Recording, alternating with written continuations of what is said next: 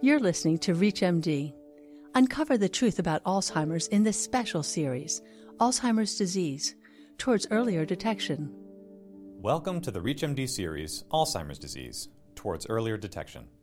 I'm Dr. Matt Birnholz. On this episode, we hear from Dr. Douglas Sharry, Professor of Clinical Neurology and Psychiatry with the Center for Cognitive and Memory Disorders at The Ohio State University Wexner Medical Center. Dr. Sharry explains why early detection for Alzheimer's disease is so important to patient care. Early detection is very important in Alzheimer's disease and in dementia in general. The main reason early detection is so critical is that it leads to earlier treatments for individuals suffering with these conditions. We know that the current medications for Alzheimer's disease right now, the cholinesterase inhibitors and the NMDA antagonists, both work better the earlier you start the treatment for the individual earlier in their course of disease.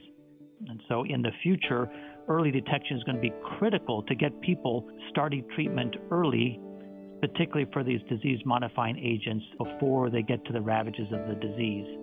The other very important part of early detection would be just helping increase supervision of individuals. So if you know mom or dad has cognitive issues early on, you're going to look at their medications to make sure that they're taking them correctly, they're not running out, they're getting the refills correctly, they're having the right diet, they're doing the right types of things to reduce chronic medical conditions and improve their life. Supervision may help reduce the errors seen with finances, making mistakes with finances. If you watch mom or dad, individual with cognitive issues, you'll likely catch these things. And if you do that, then there's less issues with hospital admissions or ER visits or emergency doctor visits because they've forgotten a medication or their chronic medical conditions are worse because of complications because they're not keeping up with their medications, for example. So all of these things with better supervision may save billions of healthcare dollars and ultimately will lead to improved quality of life for both patients and families. That was Dr. Douglas Sharry from the Ohio State University Wexner Medical Center.